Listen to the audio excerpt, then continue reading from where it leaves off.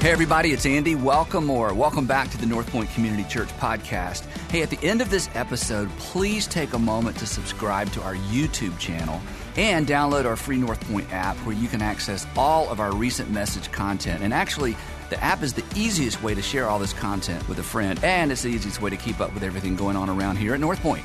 But most importantly, I hope the following presentation inspires you to take your next step in your faith journey. Enjoy.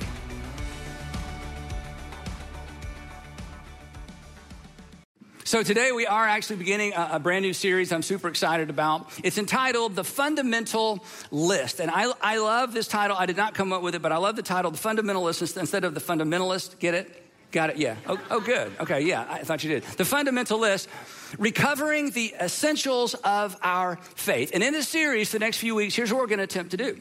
We're going to attempt to answer the question, what must one believe in order to be a faithful follower of Jesus? Not what must one do. We talk about the do part all the time, and if you're new to our church or you're watching online for the first time, this is a group of people who aren't just about believing, we're about doing, because doing is what makes a difference in the world, not just believing. Believing doesn't make any difference.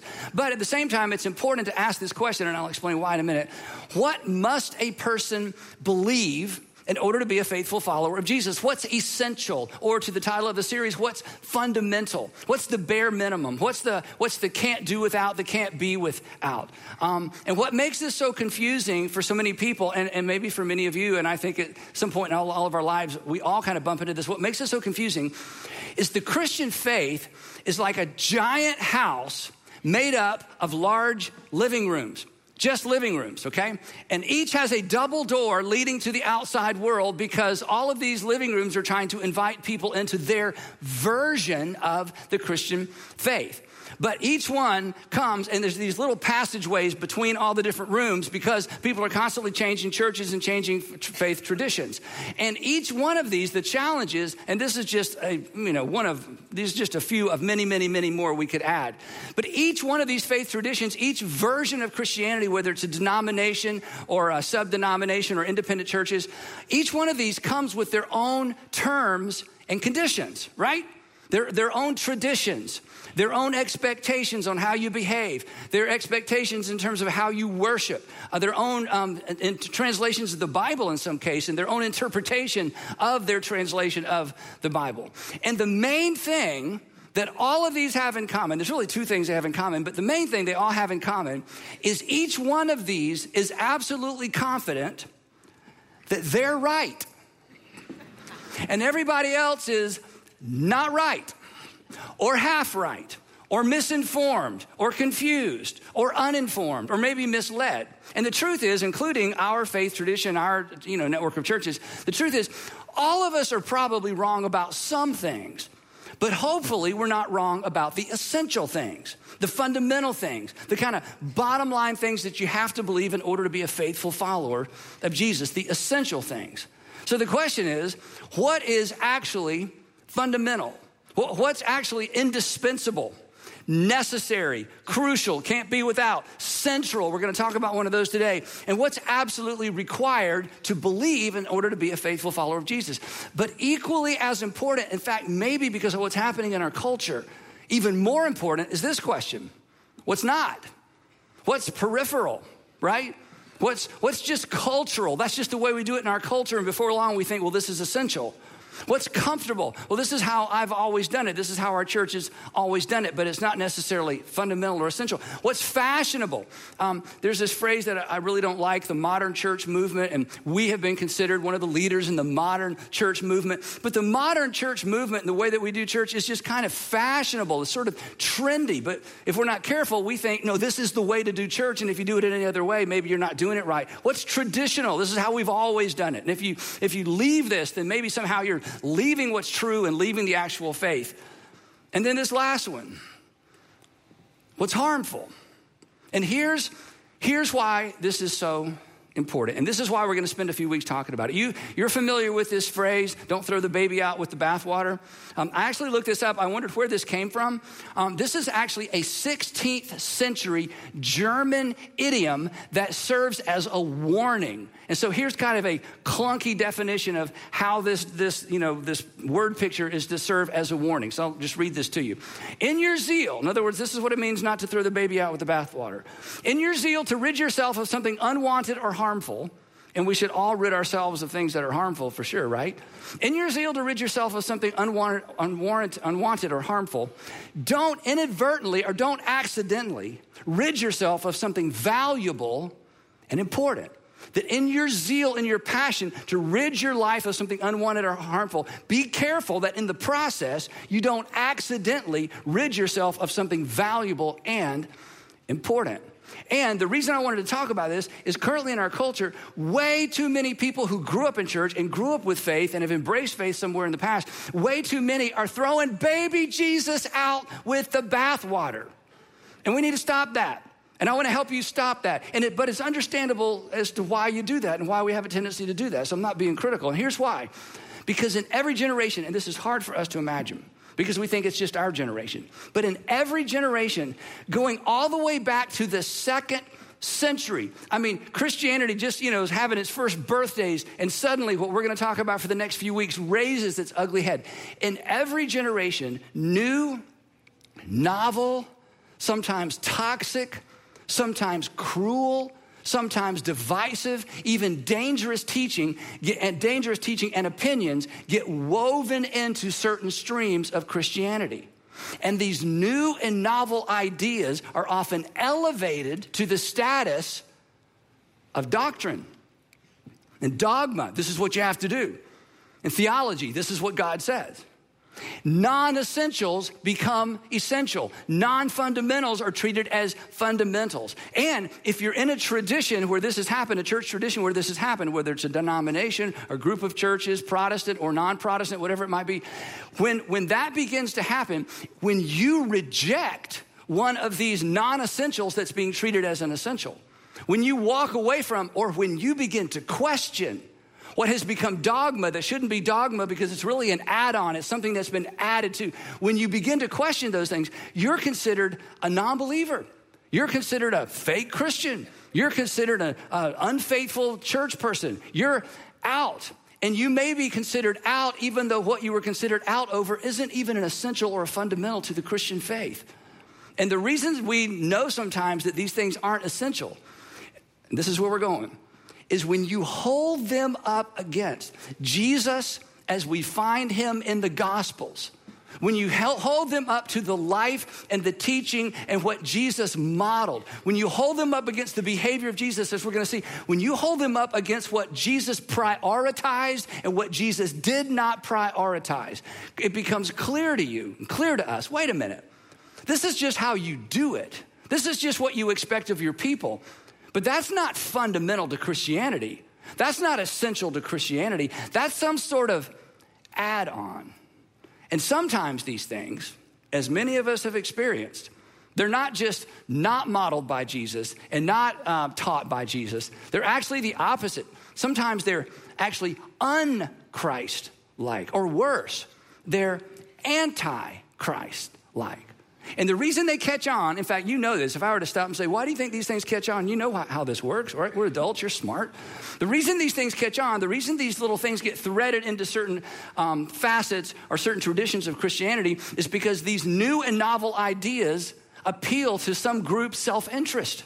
They confirm and fuel some sort of cognitive bias or some sort of bias. Or they support a cultural movement. Or as we've seen recently, sometimes they support a political agenda.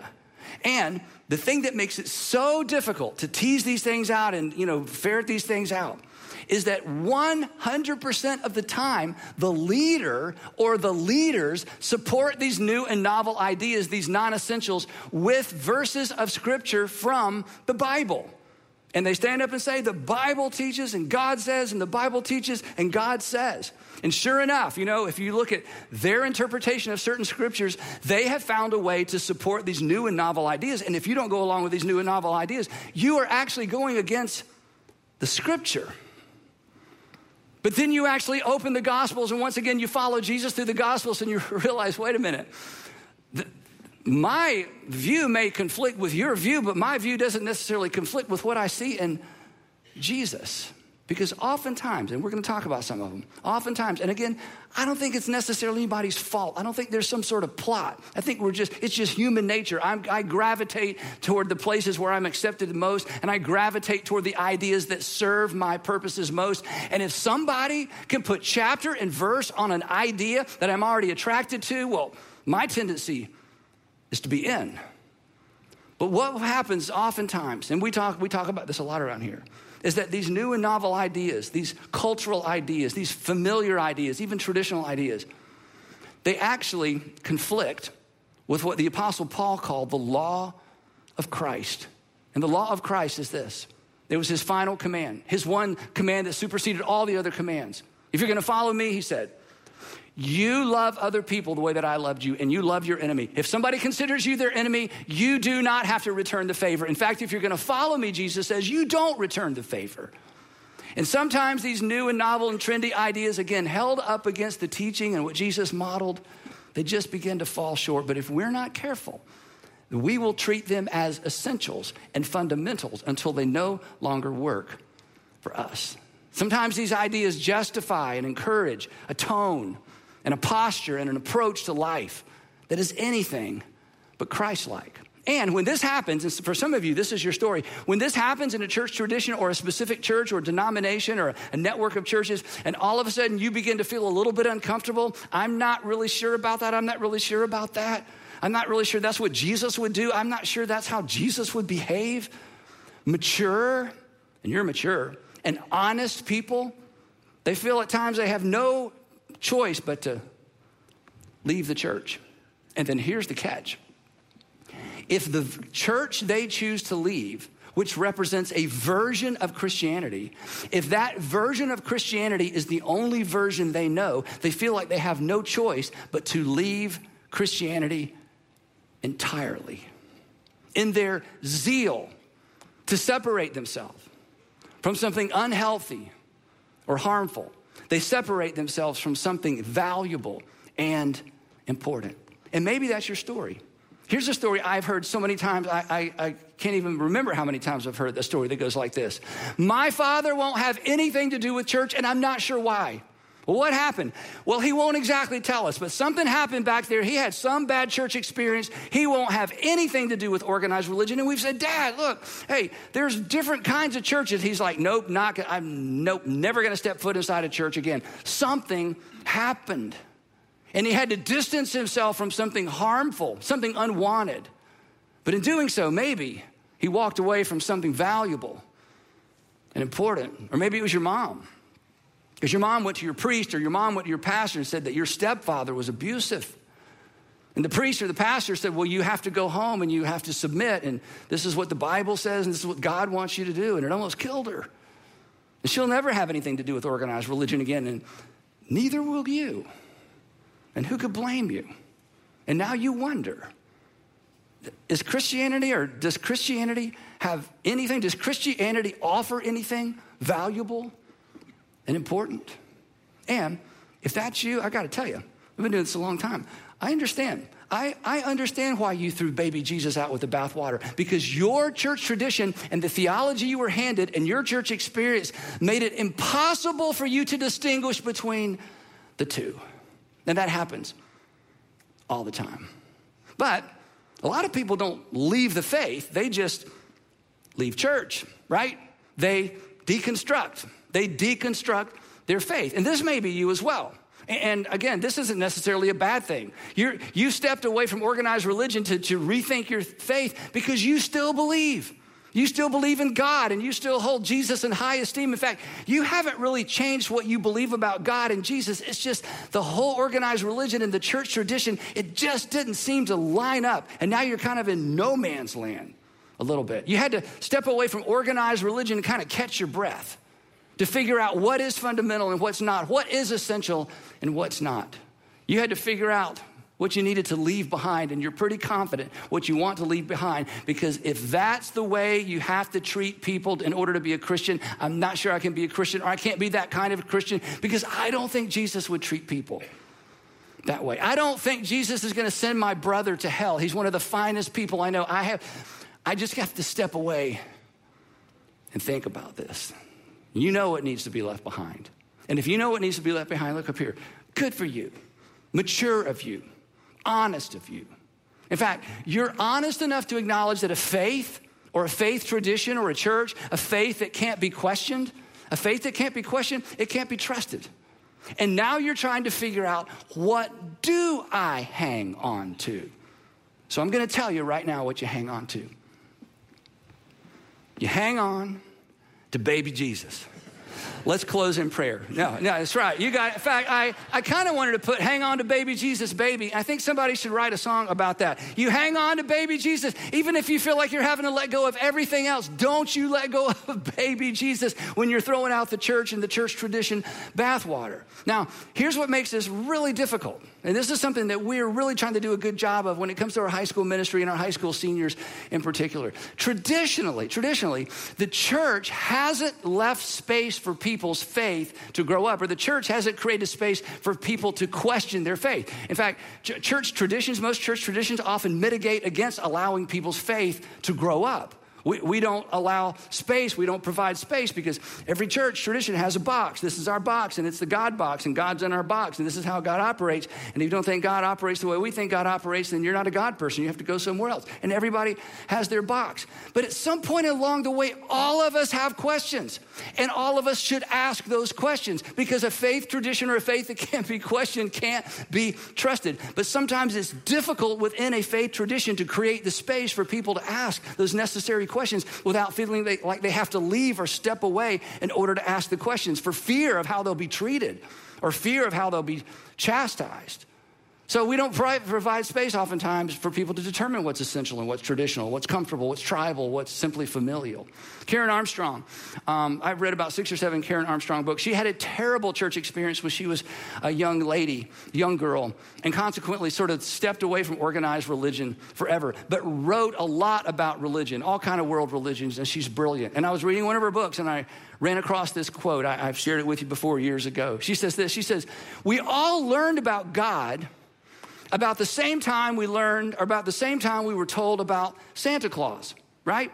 We all learned about God about the same time most of us learn about Santa Claus, when we're children. Then she says this, "But while our understanding of the Santa Claus phenomenon evolved and matured, our theology remained somewhat infantile. And that is the church's fault. Because if we don't create space for people's faith to grow up, eventually, as I'm going to illustrate in a minute, their people's faith gets cul-de-sac. Here's my observation. A faith that is not allowed to grow up will be deconstructed intentionally or eventually. That a faith that is not allowed to grow up and take into consideration the entire world, not just the church tradition world, will eventually be deconstructed. Either intentionally, a person decides to step out and begin asking those questions, or eventually because a Sunday school faith, an infantile faith, cannot hold up under the rigors of adulthood in the real world. Either we do it or life does it for us. Faith that doesn't grow up can't stand up to the rigors of life in a broken world, because life is too hard on that kind of faith. Life is too hard on simplistic, unquestioned, unexamined faith. Faith that goes unexamined and unquestioned. Again, it gets cul-de-sac. Here's what I mean by that. So, you go to a church and it's like, God parted the Red Sea and all the good guys went through, and then the sea closed up and killed all the bad guys. And you listen to that and you're thinking, wait a minute, I feel like the sea is closed up on me and all the good guys are winning. And every time I ask a question about it, people look at me like there's something wrong with my faith. I feel like I'm the one who's drowning. My life narrative doesn't fit with the biblical narrative as the biblical narrative has been explained and presented to me. Hey, I was told that I'm David and all my circumstances and all my fears and all my physical issues and my relational issues are Goliath. And if I just have enough faith and I just face down my Goliath, God is going to give me victory like he gave David. And I'm telling you, Goliath is winning and David is losing, and I don't know what to do. This isn't working for me. And if that's you, I have some great news. Follow Jesus through the Gospels. And he interacted and interfaced with people like you constantly. In fact, he went out of his way to talk to the people for whom the religious system and the promises they had been made weren't working out for them. So if you find yourselves at odds with, I still believe, but the tradition I was raised in, the church culture I was raised in, I'm not sure it lines up with reality. That's okay.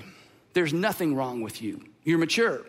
You're asking good questions. You may have stepped out and stepped back, but the good news is you're still in some ways leaning in. So in this series, we're going to do our best. I'm going to do my best to strip Christianity back to the sticks, all the way back down to the foundation, and ask the question that I mentioned at the beginning of the message.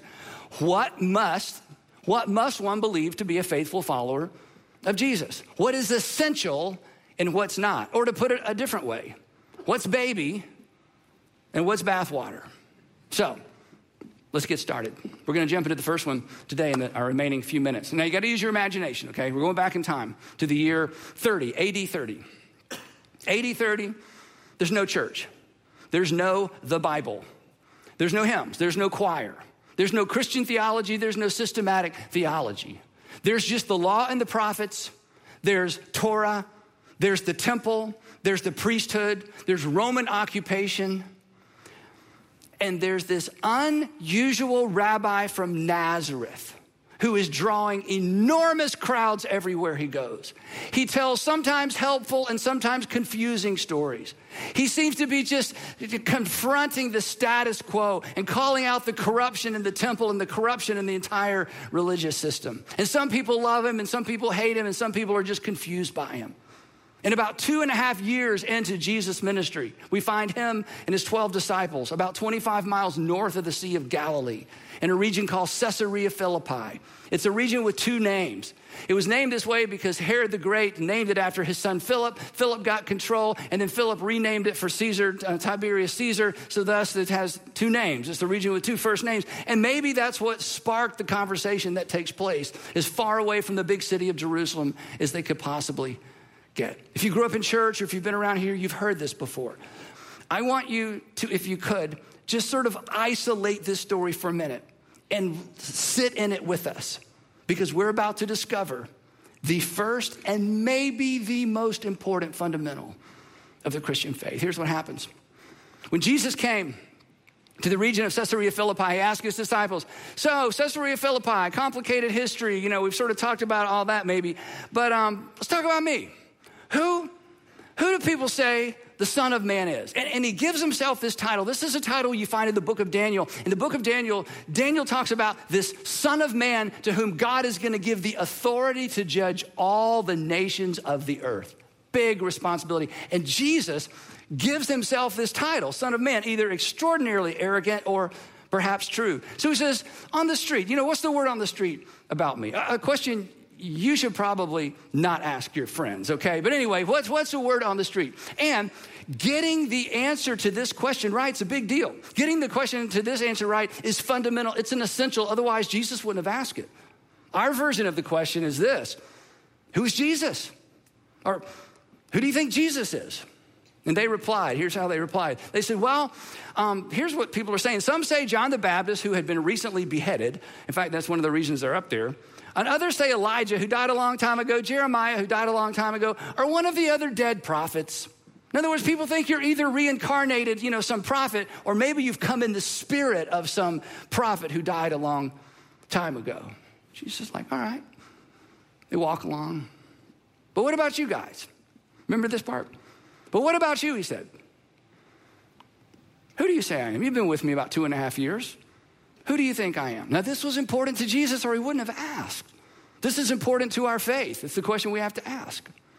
Simon Peter answered, because he always answered first, right? You read the Gospels. Simon Peter answered, you are the Messiah, the Son of the living God. And Jesus replied, don't get carried away, Peter. Seriously, who do you guys think that I am? That was kind of a Bible quiz. Those of you who laughed knew it's not in there. The rest of you are like, wow, yeah. Okay, anyway, so, which was a terrible thing for me to do to you. Anyway, so that's not what he says. So here's the point.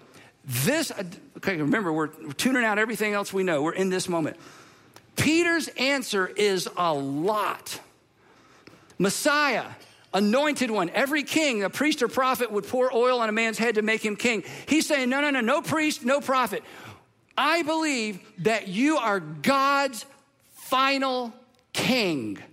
That God has chosen you to be the king of the entire human race. That God has anointed you as king. And that's why you're his son, because it's a dynasty. And God, who is king, has made you his king and has anointed you as king. We believe you're not a Messiah. I believe that you are the Messiah, and in some unique way, God's son.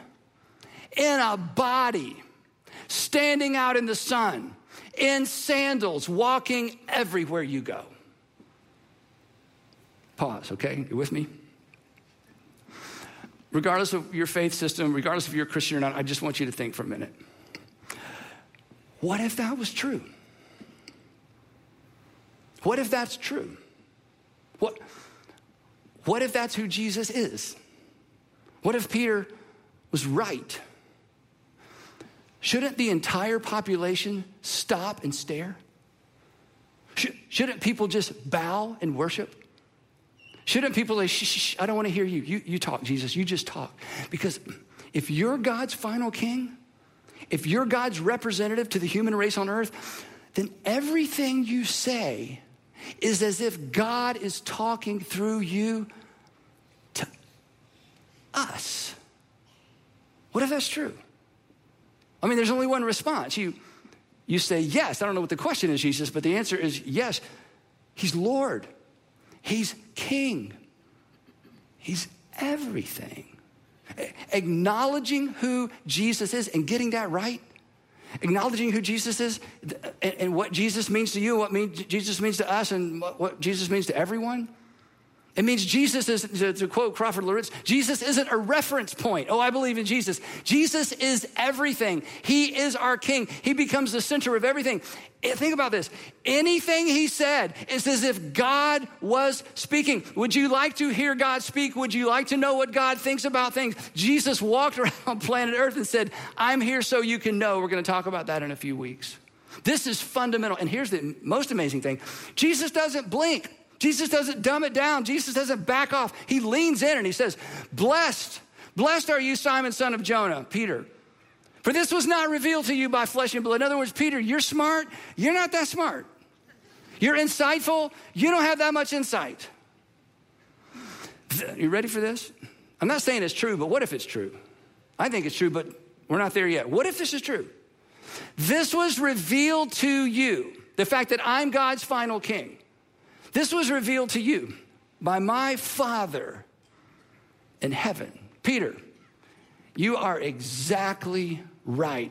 You are in the presence of God's final king. I am God's unique son. And in that moment, I think they believed him. But in time, they would unbelieve. And do you know why they would unbelieve? Because they too had a God box. And in their God box, God always wins. God's Messiah always wins. And when Jesus was crucified, the narrative no longer fit their box. And they walked away with their box and they unfollowed Jesus. And yet these are the men that brought us the message, because when Jesus rose from the dead, they realized our box was too small. Our box was misinformed. Our box was ancient. Our box was traditional. We had no idea what God is up to. But when Jesus rose from the dead, all of that changed, and they refollowed and they changed the world. And that's why we're here today. Now, here's a fun fact. This declaration, this is why we're talking about it first, that you're the Messiah, the Son of the living God. You ready for this? This is the only thing the church has agreed upon consistently since the beginning. The only thing. Not the way we baptize, do communion, sing, traditions, confess, everything. It is a free-for-all out there in terms of everything else. This is the only thing that the church has agreed upon since the beginning. It is fundamental. It is essential. And this one statement, the identity of Jesus, organizes and prioritizes everything else. It's why every single morning I wake up and get my Bible out and I read something that Jesus said, or something that people who knew Jesus said about him. Because what a privilege. I mean, where else should I go? What else is there? What's more important than that? What's more significant than that? To hear the voice of God from God's final King. So, first on our fundamental list, because we're actually going to make a literal list. Number one, here it is that Jesus is God's Son and our King. That Jesus is God's Son and our King. If you're going to follow, if you're going to be a faithful follower of Jesus, you have to start here. That Jesus, look up here, that Jesus is who he claimed he was. And they believed it in the moment. They unbelieved it later, because there's no way Messiah can die. And when he rose from the dead, they said, yes, we were right the first time. He's God's final King. And if that's true, and I don't want to jump into application because this is all about believe, not do, but I just want to throw this out. If that's who Jesus is, then what else can we do but submit? What else can we do but worship? What else can we do but say yes? Who are we to question? Because if God sent his Son into this world because he loved the world, and because God loved you, and because he sent his Son into this world to pay the sin debt that you could not pay, and you know that God is for you, and Jesus is God's King, what else do we do but bow down and worship, surrender, and to use the Jesus word, to follow? So it's imperative that we accept, submit to that, because everything flows from that. In fact, if you're clear about that, you're pretty much good to go. Because as we're going to discover, everything else flows from that. In fact, if you get this right, everything else is just detail. But it's important detail. And we're going to look at many of those details next time in part 2 of our series, The Fundamental List, recovering the essentials of our faith. Don't miss a single episode. Heavenly Father, it's so simple. We're the ones that complicate it. It's so clear. Why do we add to it? To give us eyes to see and ears to hear, and give us the courage to just say yes and to follow. And Father, for the man or woman who's like, oh my goodness, who sent you the email? You just told my story. I pray they'd have the courage to lean back in, or to lean back in for the first time in a long time. Father, for the single guy who's reaching for the door to leave faith altogether because it's not working for him, it just seems to be one big obstacle to his life. Just give him the courage to step back and wait, and pause, give you another chance. Father, I pray for somebody in their 70s today or their 80s today. And for years they have been estranged from the church and estranged from you because of something that happened. And if we knew their story, we would say, who could blame them? I pray they would rediscover the faith of their childhood and the Jesus of their childhood, but not the childhood version of Jesus. The Jesus who came to be their King. So give us the wisdom to know what to do. Give us the courage to do it. Teach us to follow in Jesus' name. Amen.